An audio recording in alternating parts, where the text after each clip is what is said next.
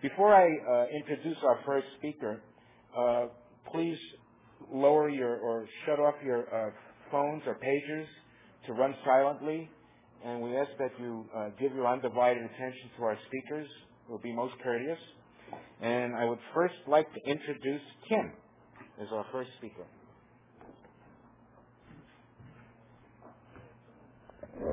Hi, everyone. My name's Kim, and I'm a compulsive overeater. Hi, everybody. Oh, I'm very happy to be here with you.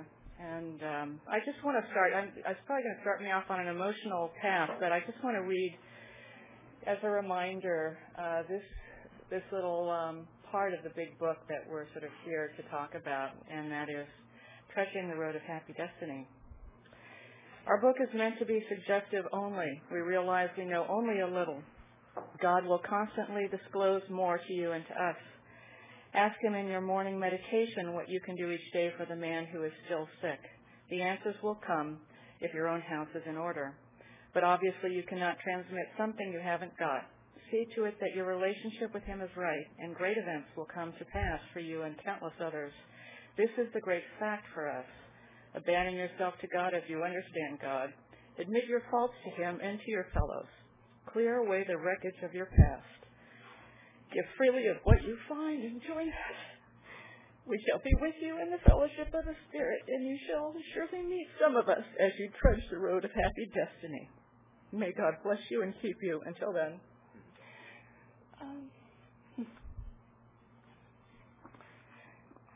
I think that when I hear this passage, the thing that makes me so touched is just how dramatically our lives change in this program. I came into OA in July of 2001, so I'm celebrating my third year in this program. I came in at 215 pounds. I have lost 75 pounds, and I have kept it off for the last 2 years. And that's thanks to a lot of help that I've gotten in this program, so that I could live a life differently than I used to live.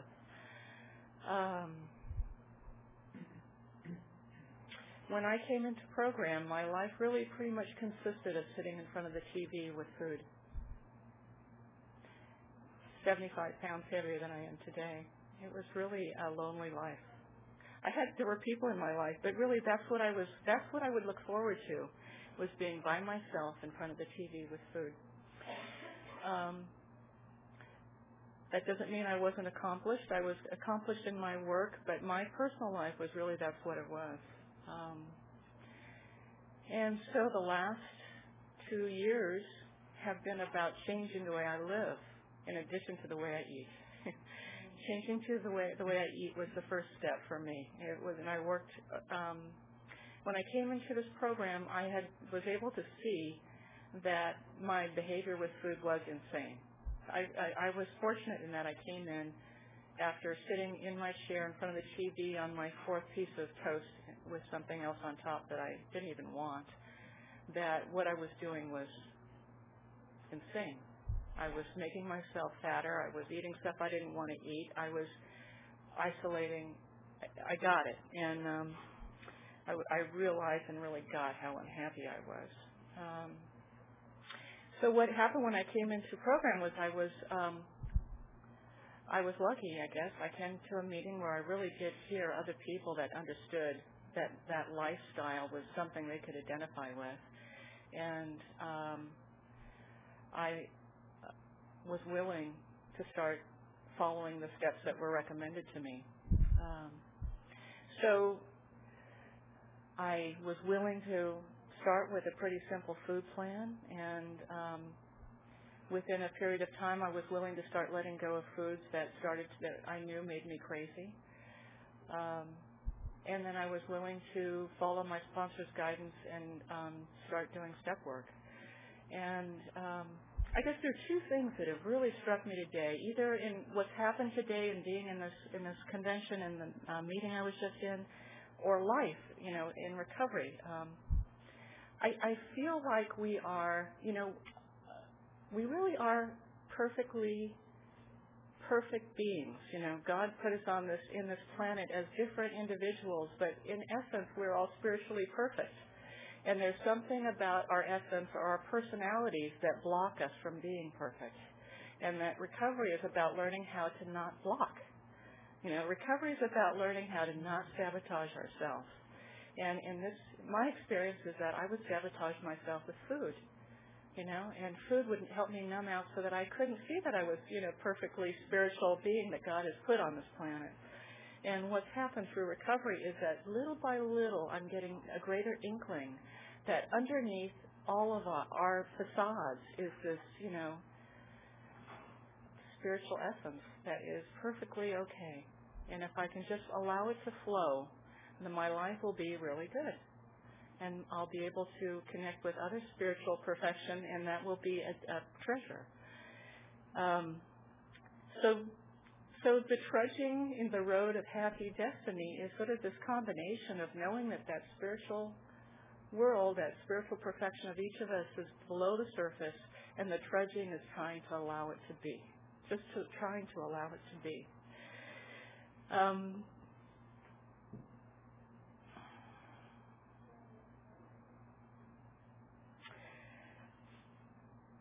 One of the treasures that has happened to me in the last 2 years, and I look back, and 2 years is not a long period of time, but in 2 years, what's changed in my life is astounding. I no longer sit in front of the TV. In fact, it's really rare that I actually watch TV. For me, that was one of those things that every year I put on my, yearly to-do list. I wanted to let go of TV. Oh, no, I could never do it because it was my life. It was my friends. I have lost 75 pounds, and I've kept it off, plus or minus, a few pounds from time to time. I have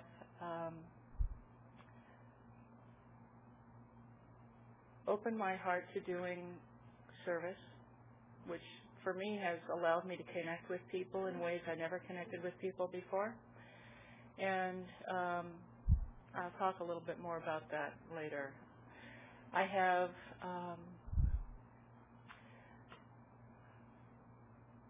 left a career that I have been in for many years, and I opened my heart to doing new work. I have been willing to leave a relationship that wasn't working for me, and I was willing, with guidance from this program and people in this program, not to date for a year and to just try to do programs and try to work the steps, and I was willing to do that. And when I became willing to start dating again, something happened that I brought a different type of person into my life who is supportive and responsive and can hear me, and I chose that person. That's the more amazing thing, that I chose that person. I didn't choose the person that I used to choose, who would basically help remind me of how I didn't feel good about myself. So in 2 years, and I lived in San Francisco for 10 years before I got into program, and I moved out of San Francisco. I live in Marin County now in this partnership. And in this partnership, I have a stepdaughter. So I have totally transformed my life.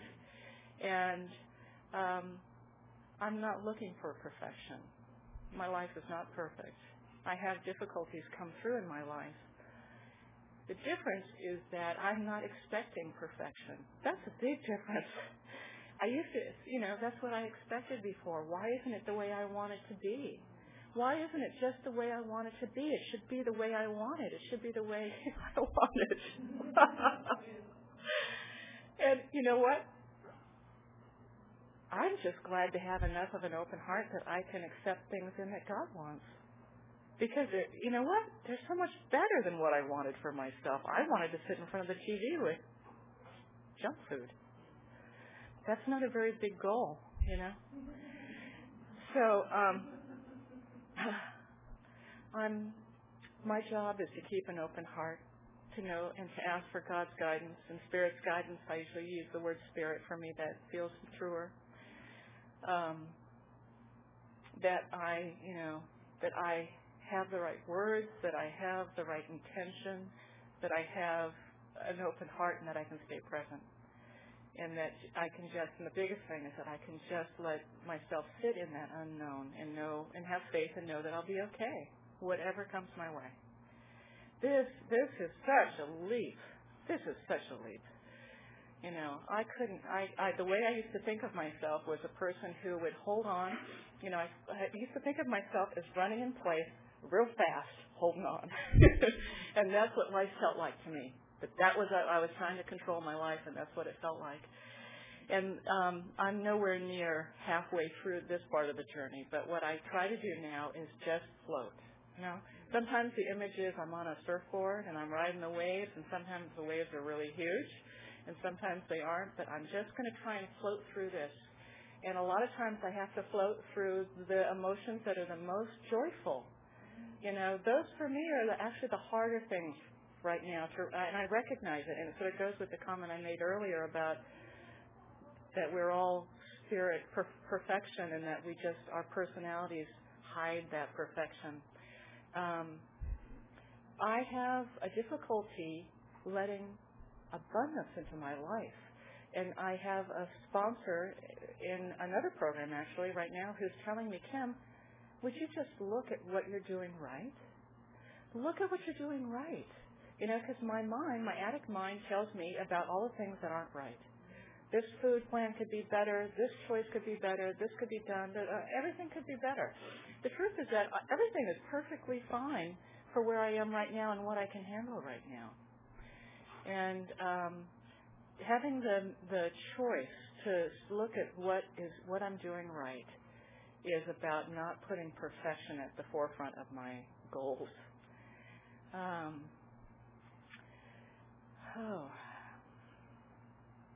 So trudging the road of happy destiny is, right now for me, it's having a stepdaughter who's 13 and who's turning into a lovely young woman, teenager, who all she can think about is boys, and she's got her outfit on, and she's, you know, looking at herself in the mirror, and she's feeling really happy, and the music's really loud, and, you know, sometimes I just want to be quiet.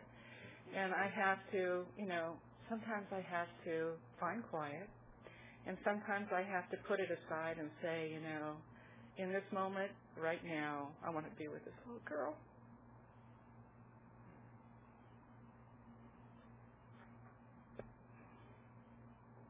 It's such a gift. It's such a phenomenal gift. 2 years ago, to think I would have a child in my life is just, I would never have been able to figure that. That just wouldn't have been possible. And I have a child in my life who's really super, who's accepted me into her life, and, you know, the gifts just get bigger. So back to this comment of being able to accept abundance.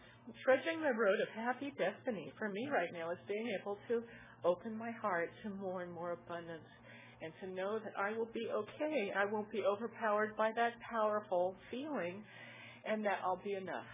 You know, a lot of what I know my illness has been through my life has been thinking that I'm not enough. I won't be enough. I'm not enough to the task. I'm not enough to the relationship. I'm not enough to myself. You know, these are the messages that I put in my mind, and I think they are the messages that really are part of my addict mind. And my job right now is to try to open my heart to the possibility that I am enough for what I need right now. And I'm enough for my daughter right now, and I'm enough for my partner. And that, you know, when I need to be more, that I'll do more. And so it's an astounding journey that we're on. I'm becoming part of the club that says, you know, I'm a grateful, recovering, compulsive overeater, because I don't think I would have been on this journey without this illness. I needed this illness to be able to go through the steps to live differently and to have this bigger life, and it's such a bigger life. I pray for abundance. I try not to pray for any specific thing, but that I can be open-hearted to whatever God wants to put into my life as abundance. And I want to come back to the subject of service, because what I'm really getting, in year 3 now of being in this program is, year 1 you lose the weight, you feel good, you buy the clothes, you sort of, walk around, you feel like you're, hot stuff, and year 2 it's like, well, not quite as exciting. Year 3, it's not really that exciting. It's more like, oh gosh, I don't want to lose this, but in order to keep this recovery, it's not about the weight. It's sort of like, I remember feeling sort of cocky, like, well, I know what I'm doing now. And as soon as you get that cockiness, I guarantee you're going to gain at least 5 pounds, probably really quickly. And what I know now is that in order to stay in recovery, I have to do service. And, moving out of San Francisco has been a very big challenge for me, leaving all the meetings and the people that I know and love and recognized every week in meetings that were my safety net. It's been a big, big adjustment, and I have been resistant in many ways to adopting my new community. It's only now, after about a year, that I can really feel the willingness in my heart to make this my home. But maybe part of the trudging is recognizing really in my core being that if I don't do service, I will lose my recovery. I will lose my abstinence. I really am getting that really clearly right now, that, service, whether it's having sponsees or working at an intergroup level or working in a meeting, and probably a combination of all of the above, or being here today, is fundamental to me remembering that I'm a compulsive eater, and that as a compulsive overeater, that I will go back there tomorrow if I ever forget that truth. And so it's interesting, because we're in some fellowships, I know it can be communities, it can be hard to find a sponsor, it can be hard to find the support you need. And what I know is doing service has really accelerated my recovery. So trudging the happy road of destiny, in part, is doing things sometimes that you don't want to do. Don't always want to do service. Don't always want to commit to a meeting every week for, 6 months. But you know what? It's for your good. It's for my good to do it, because if I commit to it, then I'm going to be there, and I'm going to hear what I need to make sure that I keep my sanity in life. And that when I'm feeling like I can't deal with the abundance coming into my life, isn't it ironic that it should be abundance that would, send me out of the program?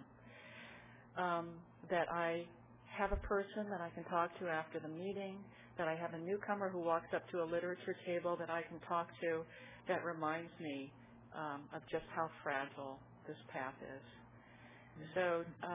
So right now, I guess in my heart, trudging the happy road of destiny is about doing the things the Big Book tells us to do, using the tools, saying the truth, even when it's hard, talking about when our food is getting difficult, knowing that, as soon as some emotional thing happens to me, that food's going to come up in my mind as the solution, and knowing that it's not the solution, and that reaching out with a tool or with reading or a phone call is the solution. So I think with that, I would like to say thank you, and also to tell you I'm grateful to all of you. It's been helpful to me, and you're all helpful to me being here today.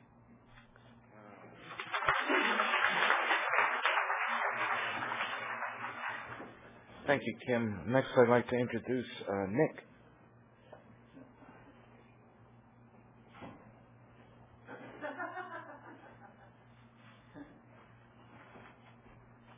So the air conditioning is running, and I need a napkin.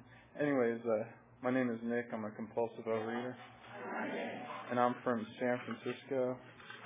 And I was asked to do service, and I'm grateful to do service because I have a lot that OA has given to me. So here I am speaking, and I'm a little nervous, but I'll be all right. God is with me. So when I think about trudging the road, I look at it as like trudging through fear, because fear is what brought me to Overeaters Anonymous. And so much of my life was about fear before I came to Overeaters Anonymous. I didn't know I was a compulsive overeater until I came here. I thought I was just a fat person, and I tried to lose weight, and I did lose weight, and I kept it off for a little while, and then I gained it back, and I gained more weight, and I went through those ups and downs for many years, and I felt so defeated. And at the end of that, I came to a point in my life where I accepted myself that I would be fat, and that was it, and that there's skinny people, there's normal people, and there's fat people, and that's just the way the world is, and I'm stuck being a fat person. And I hated that, and I felt defeated. Shortly after feeling that and accepting that, maybe there was something inside of me that God was saying, like, okay, you got to just accept it and try to deal with it, or find a solution to this, because I knew diet pills weren't the solution. I knew other diets didn't work for me. They worked for some people, they didn't work for me. I found my way into Overeaters Anonymous, and I was so grateful when I saw a man that spoke and said that he had lost over 100 pounds and he kept it off for like 6 years, and that he was married happily, had a dog, a house, and a job. And he had all these things that I wanted in life, you know. And the most important thing that he had that I wanted was to be able to lose 100 pounds and keep it off for a long period of time. And I didn't know anything about this program then, but I saw something in that man, and when he shared, was that he had some kind of serenity around food, you know, and I didn't know that was the word I was thinking of then. I just knew that there was something about, like, if you could lose 100 pounds and keep it off for over 6 years, there's something about that, and that's what made me stay here. And that was over 4.5 years ago. I have 4.5 years of abstinence today. I have over about 120 pounds of weight loss because of Overeaters Anonymous. I'm 32 years old. I'm so grateful. I got a lot of gifts out of this program. You know, I have God in my life today, and to me, my higher power is just God. That's what I call my higher power. And when I came to this program, I was full of fear. And I didn't know that that's what was making me eat, you know, and that's what got me over into the 300-pound club, you know. And before I hit 300, I was like, okay, when I hit 300, like this was before I came to the program, you know, when I hit 300, I'm going to do something about it. And I tried, and that just got me to 340 pounds, you know. And that's the best that I could do on my own without God and OA and a sponsor. So I came into the program willing, you know. I was desperate. I see people that come in, and sometimes they come and they leave. It's not for them, and that's fine. But when I came in, I was desperate, and I wanted a solution, and I was willing. And when I got a sponsor, I just did what he said, you know. And I'm grateful today that I did that. So, you know, I have 120 pounds of weight loss, and to me, to keep that off, you know, it took me about a year or so. I have 4.5 years of abstinence. I've been keeping that weight, maintaining the weight about 3.5 years now. And to me, that says a lot, you know. I never would believe that I could do that even for a year or 6 months, you know. So that's a gift of the program. And so I look at how is it trudging? How can this be trudging? You know, I'm supposed to be happy and grateful, which I am. And I have a lot of happiness and good things in my life. But this is how I look at it. Trudging is going through the fear without eating over it, you know. And that's a scary thing. And in my program, it's not just eating. You know, I can't drink. I can't. I don't do drugs. You know, I just look at it from my point of view as like I can't have a spiritual connection with God if I'm doing anything like that that's gonna, you know, zone me out or numb me out. So, you know, my favorite way of numbing out obviously is to eat. You know, and I can't do that. And when fear comes into my life. Today, I can't eat, you know, and that's scary because that means I have to feel the feelings. I hear people say that all the time, and that's what trudging the road is. It's actually, for me, it's feeling the feelings. And as a compulsive overeater, I don't want to feel fear, you know, because fear is scary as hell to me. And my worst fears, like one of them is being alone and lonely. For me, that's one of my greatest fears. For me to just not have someone I love in my life or have a partner in my life is the scariest thing. I spent a lot of my life without having a girlfriend, and you know, and I started dating a lot. I was in a relationship, and it was great, and it ended. You know, there was a reason why it ended. It just ended, and I was in a great relationship with a beautiful woman, and you know, I wish her the best, and I wish myself the best, because like, you know, for me to actually be honest with someone and you know, and just break up with someone, or someone break up with me, or just a relation ending, you know, that's a scary thing, you know, because like there's something inside of me that says like, don't ever break up with anyone. As soon as anyone attaches onto you or you attach to them, stay there forever, because you'll never find anyone that loves you. And that's what my fear tells me, you know. My fear tells me that I'm not good enough, you know. I'm not good enough to get this job. I'm not good enough to have that girlfriend. I'm not good enough to come and speak at, you know, at a workshop in front of other people. So that's all fear. My whole life was run by fear. You know, now I still experience fear, and the only way I could deal with fear to this day, right now, is by writing a 10-step and working a spiritual program. So to me, it's all about a spiritual solution, and that's what I was taught by my sponsor and all my friends in fellowship, is that the solution to dealing with my fears and my compulsive overeating is a spiritual solution. And after going through the step work of 1 through 9 and writing 10 steps and praying and meditating and having conscious contact with God in the 11th step, and then carrying the message, sponsoring people, coming and speaking at meetings, that's all spiritual stuff, you know. I was talking to a newcomer last night, and he was a mirror image of me, stopping at fast food places and eating hamburgers at one place and tacos at another and french fries at another. And I did that stuff. I did that for a long time. You know, you can't get to, you know, over 300, 340 pounds without eating a lot of food, and I ate a lot of food, you know. Today I eat 3 times a day, nothing in between. I don't eat sugar, and I don't eat other things, but the main thing I don't eat is sugar. So I was talking to a newcomer last night, and I remember as a newcomer as well, like his main concern was, what do you eat? What do you eat? You know, that's all he wanted to know was about the food. And I kept trying to tell him, like, you know, you have to stay abstinent, you have to go on a food plan. But the most important thing, I mean, it's obviously staying abstinent is the most important thing, but also you have to work the steps.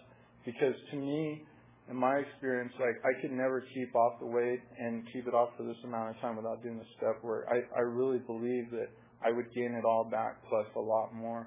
I'd be in the 400-pound club right now, you know, or 500 easily. So trudging the road is doing the step work.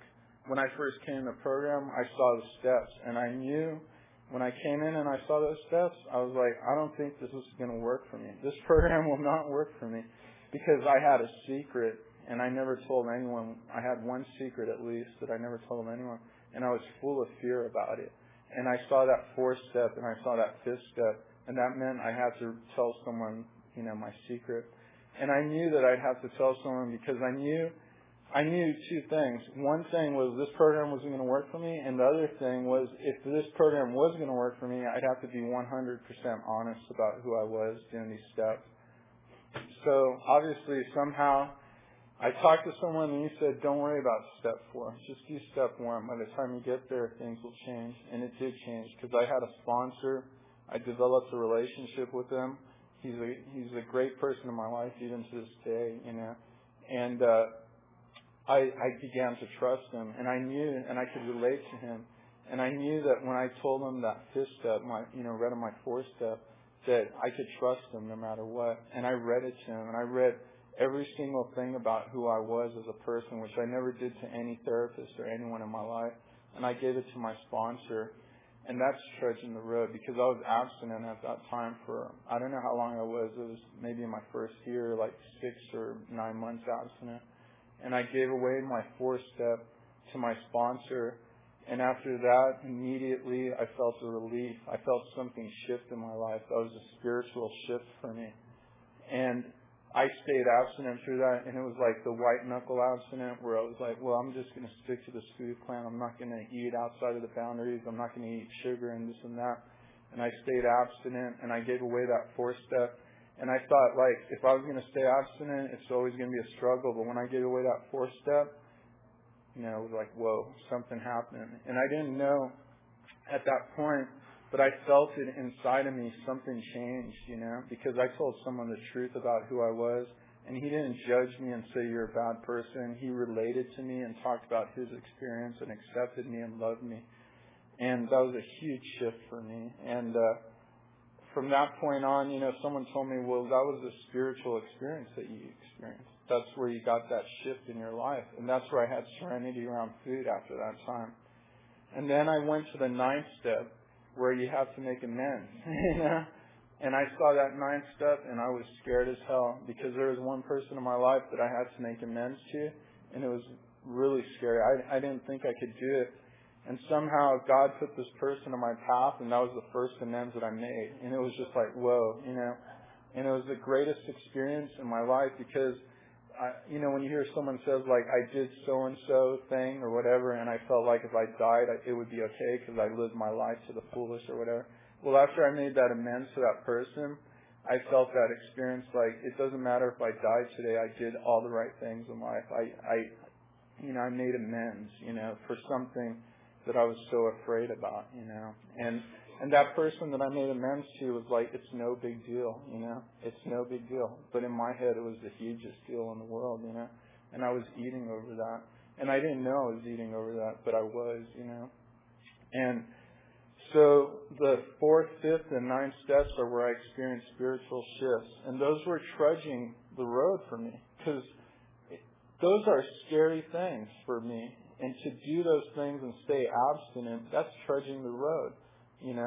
Because if I live my life eating ice cream or whatever and brownies or whatever and just saying, well, screw that, I'm not going to make amends, they can go to hell or whatever, and meanwhile I'm eating the poison, that to me is a lot easier. That's not trudging the road to me, in my opinion. That's a lot easier to go out and eat pizza and drink beer and gamble and watch a football game than to go actually do some spiritual writing and read it to a sponsor.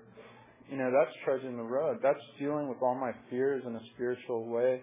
That's telling someone exactly who I am. It's not hiding, And that's a hard thing for me. I don't want to do those things all the time, That's a scary thing. I was unemployed for 5 months. In the last year, I got laid off of a job, and I was unemployed. And I read the newspaper and see it on TV, and they say the economy's bad, and people are getting laid off, and I start feeling like, excuse me, I'm never going to get a job. I start feeling this hopeless feeling. Thank you.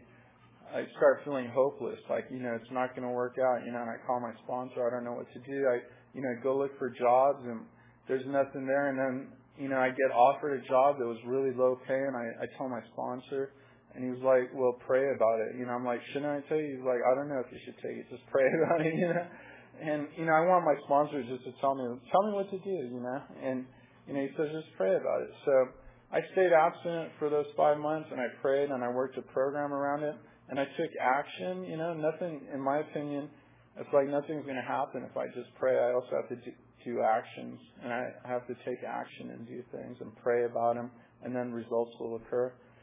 So, I actually got offered a few jobs, and I figured, like, you know what, this is not going to do it because it's not enough money. It's not at my level. I'm capable of much more. So I passed them up.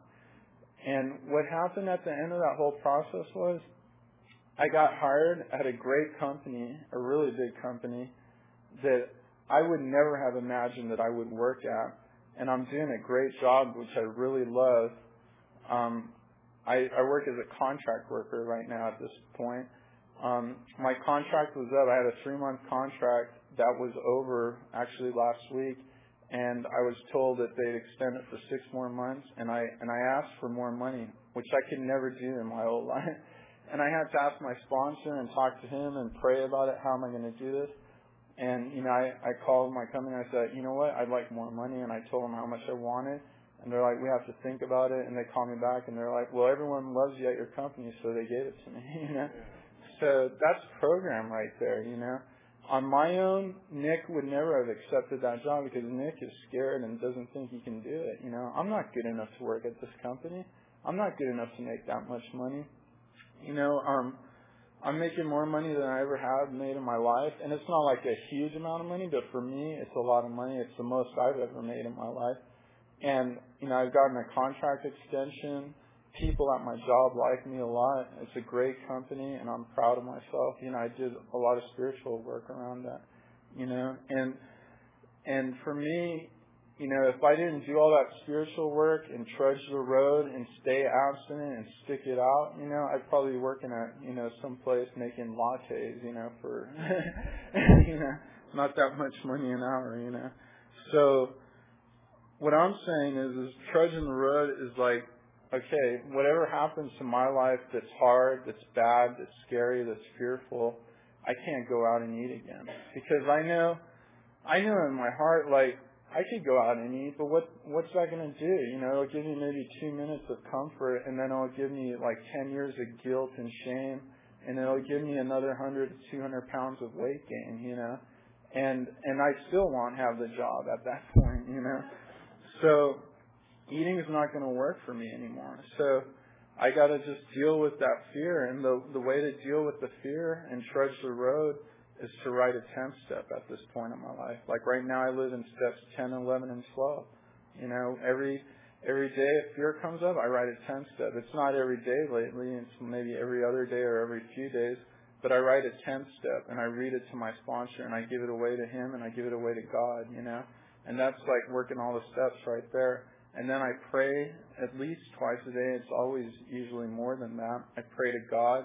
I pray before each meal, And that's having conscious contact with God. That's step 11, And in step 12, I come and, carry the message. I'm speaking here, I sponsor people, do all that stuff, and just like be grateful for the life that I have and try to live as an example. This is what Overeaters Anonymous did for me, This is what, God gave me through this program because I was willing to work the steps and be honest and stay abstinent and just do what my sponsor said, A lot of people, like, when I talk to newcomers, like, they want to make their own food plan or whatever, and I was like that too, because I don't want someone to say, like, you can't eat that or whatever.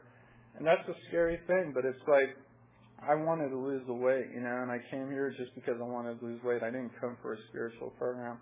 I lost the weight, and now, like, I've gotten the spiritual stuff out of this program, the emotional recovery and spiritual recovery. So things are really good for me. I'd like to just say a few things, I'm grateful for, just to wrap it up. I'm grateful for my job today. I'm grateful for 120 pounds of weight loss. I'm grateful for 4.5 years of abstinence. I'm grateful for having God in my life and a spiritual connection with God in my life. I'm grateful for a sponsor who has recovery and he could lead me, and he's an example for me. I'm grateful for all the friends that I made in this program because they're all people that are in recovery, and I think people in this program are very brave because it's a scary thing, to give up, for me to give up numbing out on ice cream and watching, video rentals, instead of doing that, I got to go to a meeting and share, like, this is what's going on today. I'm scared about this or that, and also try to keep it positive and say, like, this is all the good things that I've gotten from OA, and just try to, give it, tell a newcomer, like, hey, look, if you work this program, there's a lot of good things that can come out of it, and this program, there's so many people that I know in this program that are just like examples of how this program works. They're shining examples, and it's not just about the weight loss. It's about how they live their lives, and how they treat other people in their relationships. and by doing that, they're carrying the message of this program. So I'm really grateful, and I'm glad that I could speak here today, and thank you.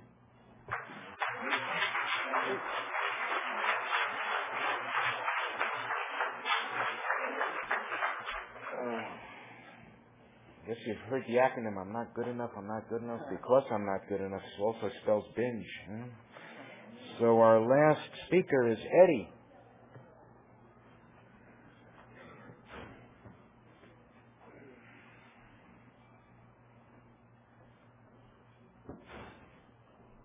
Good afternoon, everybody. My name is Eddie. I'm a grateful recovering compulsive overeater. I'd like to ask everybody to stand just for a moment, please. And on page 8 of our little books, I'd like if we could all say the OA promise, which is, if you'll recall, is Roseanne's prayer. If you could just reach out to touch the person next to you. I put my hand in yours, and together we can do what we could never do alone. No longer is there a sense of hopelessness. No longer must we each depend upon our own unsteady willpower. We are all together now, reaching out our hands for a power and strength greater than ours. And as we join hands, we find love and understanding beyond our wildest dreams. Coming back to Thank you very much, and I believe that's the secret of what we have called today trudging the road of happy destiny.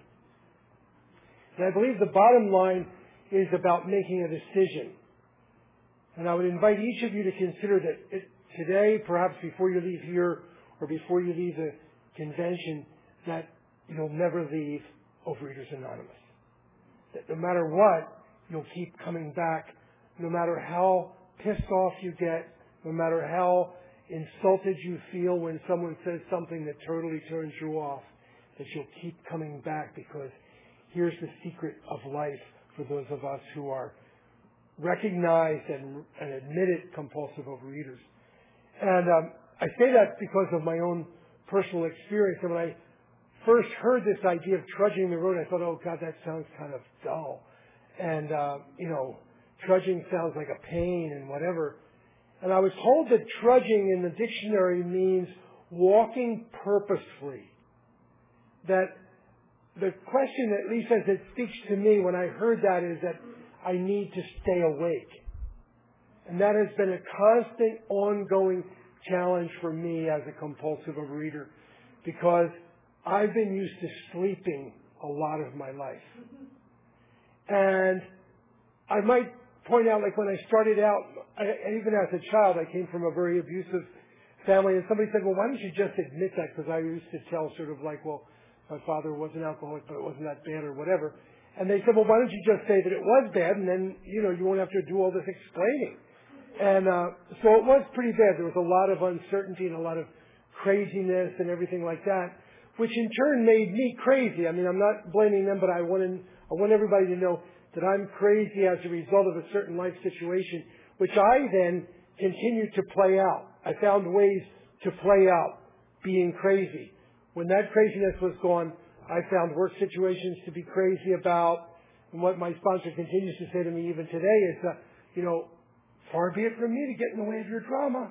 If you'd like to dramatize this, you just go for it, and I'm ready to roll. You'll never guess what happened, what they said, what they did, He said, I think we're having a drama attack coming on, So drama has been part of my life, so not being dramatic feels a little bit sort of like dull or something. It's like, you mean we're just going to live? We're going to just enjoy things and we don't have to make it wild. But when I was a kid, I used to fade out. One of the ways I used to sleep was to literally leave my body. This is what I believe now, in terms of like zoning out. And my older brother used to say to me, earth to Eddie, because they'd be talking and I wouldn't know what they were talking about, or I would catch enough of the conversation to be able to make some sort of a half-intelligent response, but never really be present. And so that followed me through life. And I would be with you, I could be with you and we'd be sitting around or we'd be wherever, and I would half hear whatever bit the conversation was, and then I would just go off someplace. And I was asked at one point as I started my journey of recovery, where do you go? And I said, I don't know, I just know I'm out of here. So there was a whole question of not being present, which I believe is part of the way I isolated, and I believe this disease is a disease of isolation. So together with being separate and isolating, then I'm also terminally unique. There is no one that's like me. None of you are like me. I've got a terminal uniqueness which puts wall after wall after wall around me. Because if you broke through one of the walls, I'll put up another one just in case. Because, well, it might be a little bit like that, but it's really not that bad. It's really what this is this other thing. And just put wall after wall and shield after shield up to make sure that I stay different, because that's the only way I can stay safe in my head. And so terminal uniqueness is broken down in this program by continuing to show up. And I just heard this recently where a person shared in a meeting, and this is the first time, and I've been in this program since 1989, and as the reading talks about getting new perspectives, with the turn of the road, this climbing the mountain type of thing, that's what I wanted to say too, is that I've learned more things, more ideas each time I come back. Some idea stays. Like these conventions I love because I can sort of drink in, like for a long time, things that were said. They sort of stay with me. Different phrases, like someone said, in any relationship that he was involved in, he learned early on, never let a relationship take precedence over recovery. That the person needs to know my recovery comes first. And I've been in relationships where people would say, well, do you have to go to all those meetings? And I would start, well, I guess I don't have to go to that many. I would negotiate it out and hurt me and my recovery, which I have clarity about now, but because someone said, wait, you've got to take a stand. It's got to be clear. And so the whole thing of identifying is really important, but it takes time. It takes attention. And so if I'm not here half the time, I don't hear half of what's said. You know what I mean? It takes practice to listen and listen and listen. And this person said they got to this place, they went to this particular place, and I don't know what it was, but whatever it was had sugar-free ta-da. They got one. Okay. And all of a sudden the place where this was located became like the Taj Mahal, this wonderful golden, brilliant, light-splashing place that could draw me at any time of the day and night, because whatever this was, it might be there for me. And then found themselves going back. And one of the checkpoints was, if I go back, if I need to go back, this is a sign of my illness. My illness is speaking when I need to go back just to check to see if there's any more of those, whatevers. So the person goes back, and I was fascinated as I listened to this, because I could see different places in my life that had become like the Taj Mahal, whatever supermarket or whatever that sort of had, all the beauty to it, that was just the right place to stop. And person goes back, and there isn't that thing. And what they started to look for was something else on the shelf that had at least one of the ingredients of that thing. And I never heard that before in my life, and I've done it forever. It's like one of these things that it's the way to get around whatever. It's the way to stretch my food plan. It's the way to pull it apart a little bit. It's the way to keep on the track, but we'll just slide a little bit to the right here, and then we'll be okay. And it's a way of driving myself insane. And then going back the next time, when all of a sudden I'm passing that place and the lights begin to flash and the gold starts to, be real brilliant, to go in and then finding something else that might be somehow related to that first thing that they've never had again because, the place that made them closed or whatever. I mean, the disease I have is a disease of incredible insanity about what can keep me asleep. And so waking up has been a challenge because when I decided not to be present, which I believe is a personal decision somehow because it's too dangerous to live here, I also made some kind of a decision that other people should know what I'm supposed to do. Since I'm not present half the time, well, hell, I don't know what I'm doing. So somebody else ought to know. So I gave my power away like to religious authorities. My mother was one. My mother always knew. Don't do that. Do this. Go there. Come back. Why'd you say that? Shouldn't have told them. There was all these rules and regulations, and I found ways to continue to do that. I would give my power away to people that I could blame them when it didn't work out.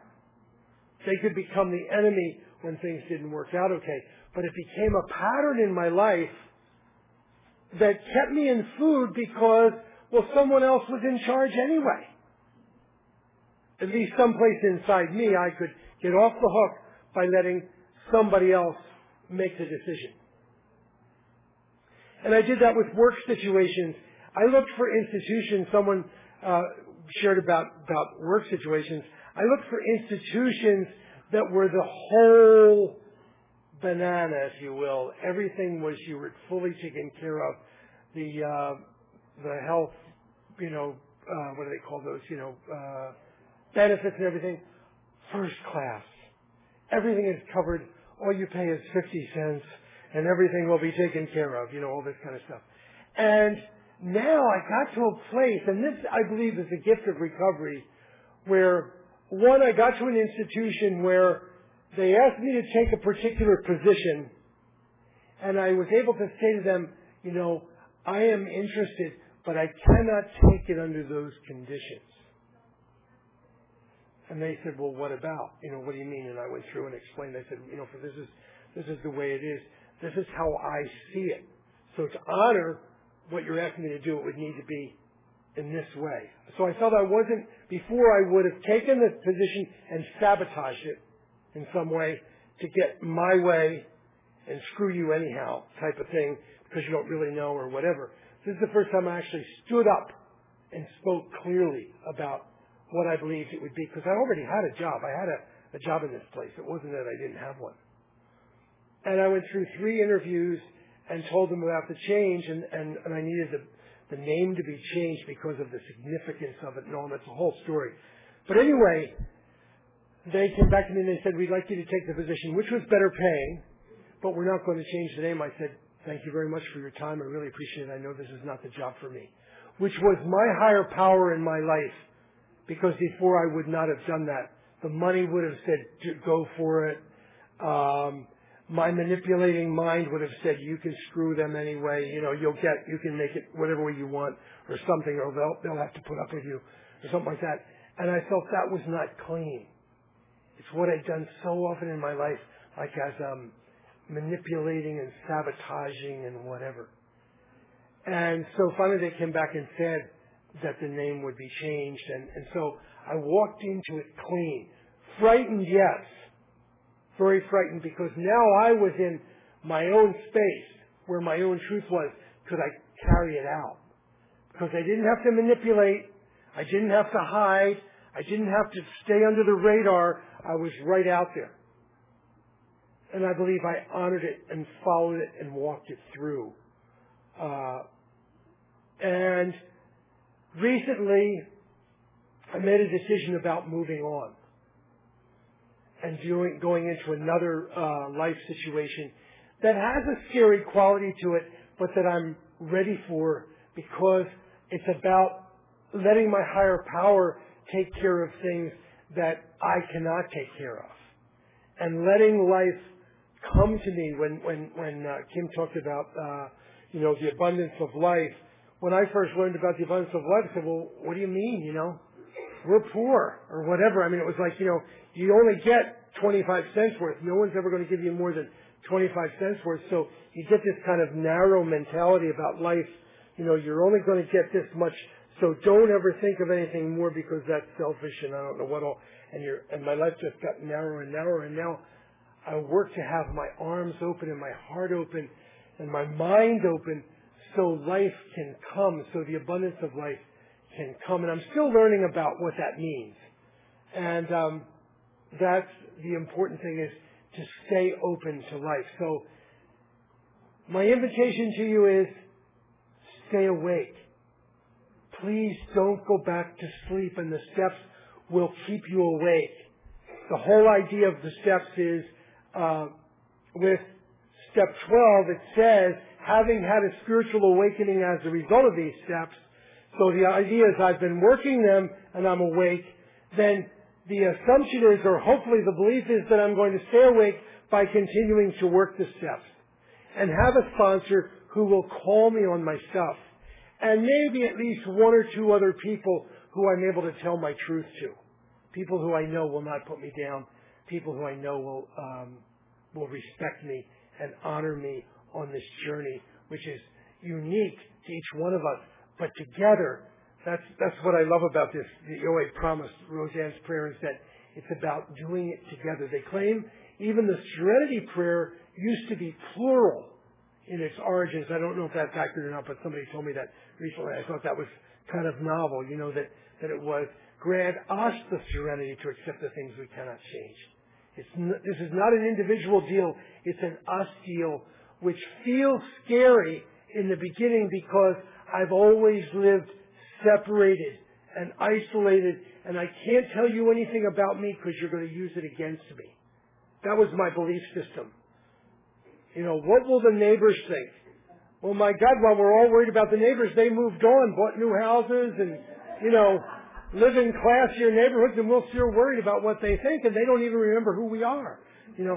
But a lot of us live with those kind of messages. At least I have for a long time. So I've decided to leave the neighbors in peace and not worry about what they think, and continue my own journey and staying here. So I want to thank you all for being here. This is about my staying abstinent, which I mentioned I've been in the program since 1989. I have it abstinent since 1999. It took me a long time to get it. And I'm still getting it. And a lot of days I don't get it. But I ask you, please don't leave. That sanity comes little by little by little. Thank you.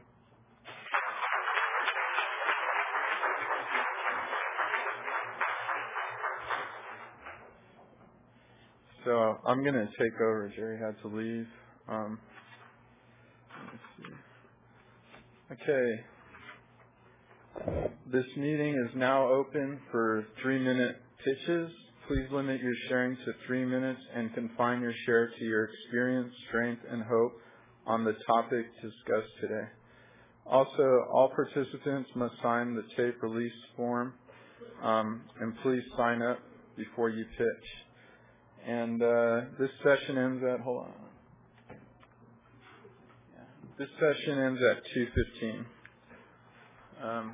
So whoever wants to come up and pitch, I guess we could form a line right on the side here.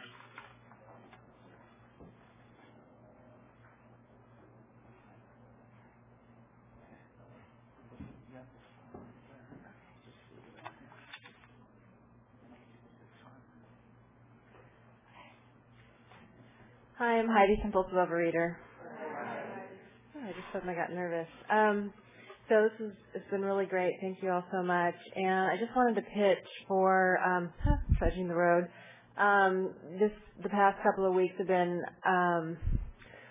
just really, it felt like one of my darkest moments over the past couple of weeks. I felt like I was in a lot of despair, and just sort of everything was just really hard all at the same time. Money, work, home, school. So it was one of those things that I just felt like it's really hard right now. I've been through fear. I don't think I can feel anymore. It's not getting better. It's never going to get better. I'm going to meetings. I'm talking to my sponsor. A little bit of self-pity in there, but just sort of immense fear, and I just want to pitch for trudging through it, because in fact it really does pass. And it felt so painful, like really, I really do think that at times that fear will kill me. And I really do think that checking out in any number of ways is the answer. And if it's not food, it's going to be money or reading, any number of things, and I will use it to check out. So what works for me is I continue to talk about it with appropriate people. I continue to pray about it. I talked about it with my sponsor. I talked about it with program friends, and sometimes I called the same people 2-3 times a day, every day. There was some acting as if in there, and there, and I made some, I guess I would call them mistakes. I did some stuff at work. I behaved unprofessionally at one point, and spoke about something that I shouldn't have, and I may or may not have to go back and make amends for it. One of the amends to myself is really just to forgive myself for that and for not doing it perfectly. And I continued to go to meetings, and I prayed for the willingness. I asked my higher power, help me see the situation through your eyes. Help me to learn what it is that you want me to learn from this situation. And I don't like fear to last more than an hour. And that's pretty unbearable. I'm an addict. I don't like to feel feelings. Fear, abundance. It all pretty much comes down to fear. But so, anyway, I just want to say that it does pass. And I did reach out, and God took care of me.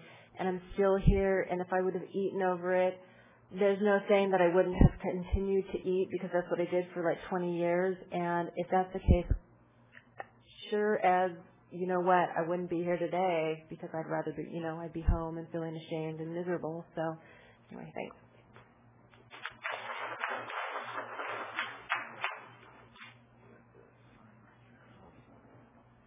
Hi, I'm Sharon O'Dinkin. I'm a compulsive overeater. I want to thank all three of you because I have to date it.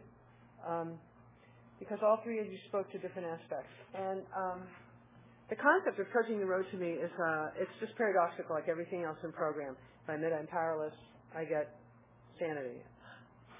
Happy birthday. And one of the things that really struck me is that if I trudge, and thank you for the definition, but when I think of trudging, I feel like there's just slogging. I feel like I'm trying to swim in a pool of Jell-O. Okay, that I just have to really work hard. And the one thing I've learned is that if I do that trudge, it says that trudge will be the road to happy destiny. And so what I get is happy destiny. And as you said, for me, it's the good stuff that's the hardest stuff for me to take. I'm real comfortable with the negative, because that's what kept me as a compulsive overeater. That was just safe territory. And my life today is very rich, and it's very full, and I have a great, wonderful, loving relationship, and then we go to a different program for that, and there I also trudge the road, and it is a happy destiny. And the one thing that's given me the courage to do all of that is saying that I'm powerless over food and that my life had become unmanageable, showing up so I can be taught how to make my life manageable, and then realizing I can put down the fork and pick up the map that tells me how to follow the road to happy destiny. And I will say that in a very literal sense, yesterday was literally being on a road, a trudge to the road of happy destiny. 3.5 hours from San Francisco to Sacramento doesn't cut it for me, but here I am. And that really did feel like the trudge. And this is what it's about. It's about, no matter what we do on the outside, it's about being safe and sane and comfortable in my skin and in this world. And I want to thank you guys for giving me all that comfort and strength, because you've done it when my higher power had to be every voice in this room. So thanks.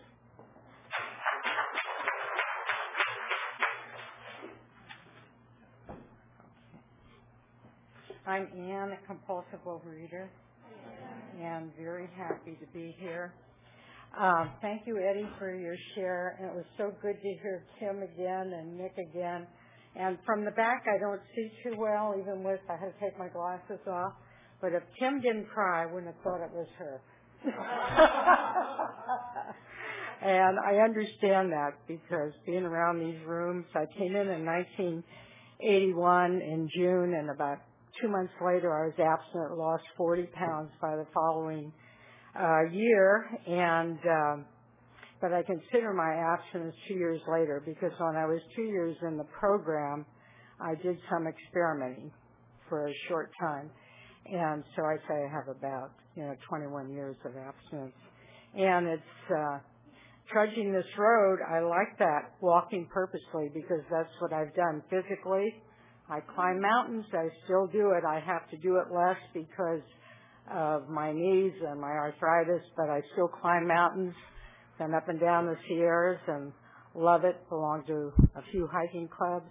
And emotionally, I've been through so much trudging this road. And one of the things that's come up recently for me is when we talk about fear, because the only thing I thought I feared was earthquakes.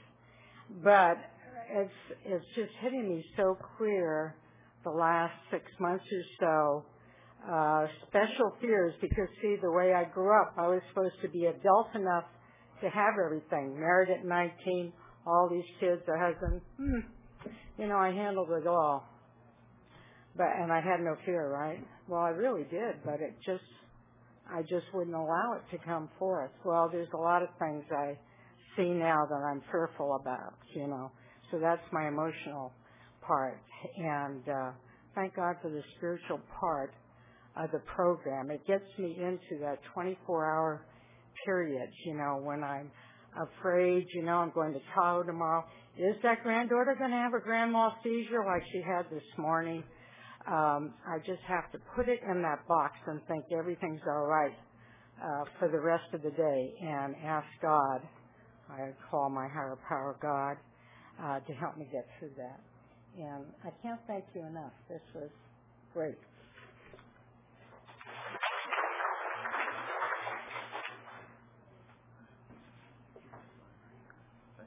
Hi, I'm Judy. I'm a compulsive overeater.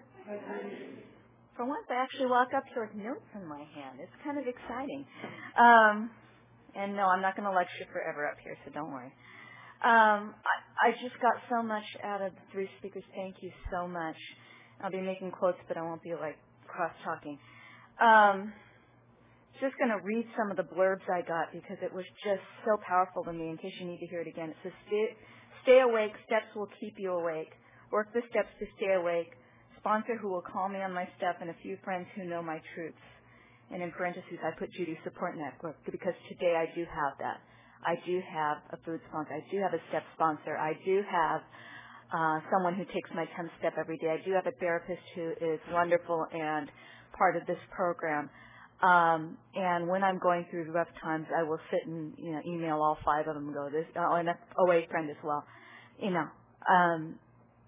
It's a support network for me, and so is this program. Letting abundance in my life, abundance of life can come. I need to hear that because I'm still, after 15 years of this program, feeling like the other shoe's going to drop any time now. And it usually does because I probably will it that way. Important to walk it clean, clearly ask for what speaker wanted, and I needed to hear that. The word clean just popped out at me. I manipulate and I whine and I do all of these things, and I don't know how to communicate clean. So I'm here for that too. Looking at what can keep me asleep and waking up is a challenge. And then the whole issue about blaming others if they're the ones who are supposed to know what I do, that was me before this program. And I'm so grateful that I have you all to remind me that, other people, other things other than my higher power are not my higher power. A couple other tidbits. My mind is not my friend. I never go in there alone, which was some I heard this morning. Pray to God to relieve me of the bondage of self. That was another pearl. Lastly, I don't know if I have this right, but compulsive obsessives in the brain, normal people, two things will click. With obsessive compulsive people, they just keep missing. And lastly, God, I ran up to my room at the lunch break because as a compulsive overeater, I had a refrigerator in my room, and the only reason why I didn't check out first thing this morning after I packed all my stuff was, heaven forbid, I got to keep it in the fridge so it stays nice and cold. So I did a prayer to God and listed a lot of things. And God, today I surrendered drama, pride, and fear of the weight loss I've had recently. So thanks.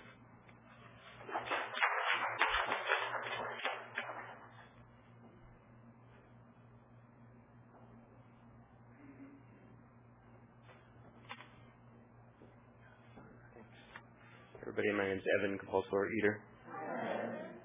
It's great to be here. Thank you guys for the three of you sharing. It's wonderful. So I'm standing up here reminded of the beginnings of OA in Framingham, Massachusetts. I started OA in 1989,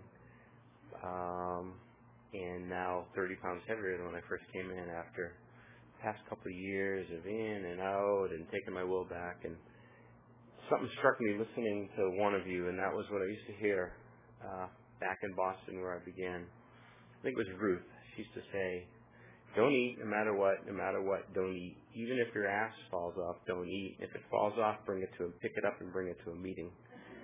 And that's kind of just trudging the road for me. It's like, just don't eat, get to a meeting, work the program, and I'm just reminded of this back to the simple basics, which I daily need to remember.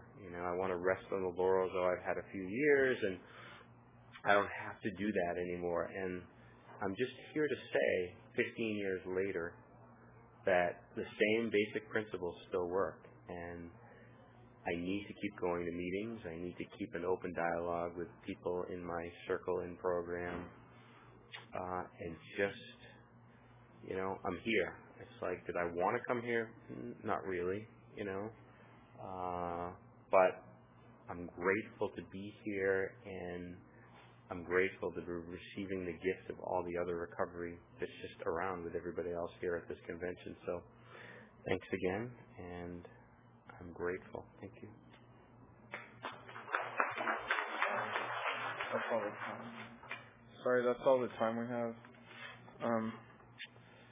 So it is now time to close this session. Let's thank our speakers again.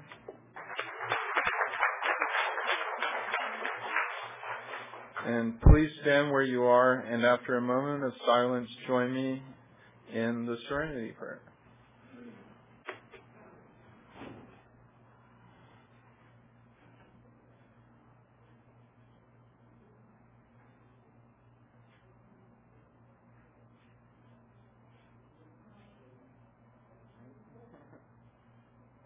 All right, God, grant me the serenity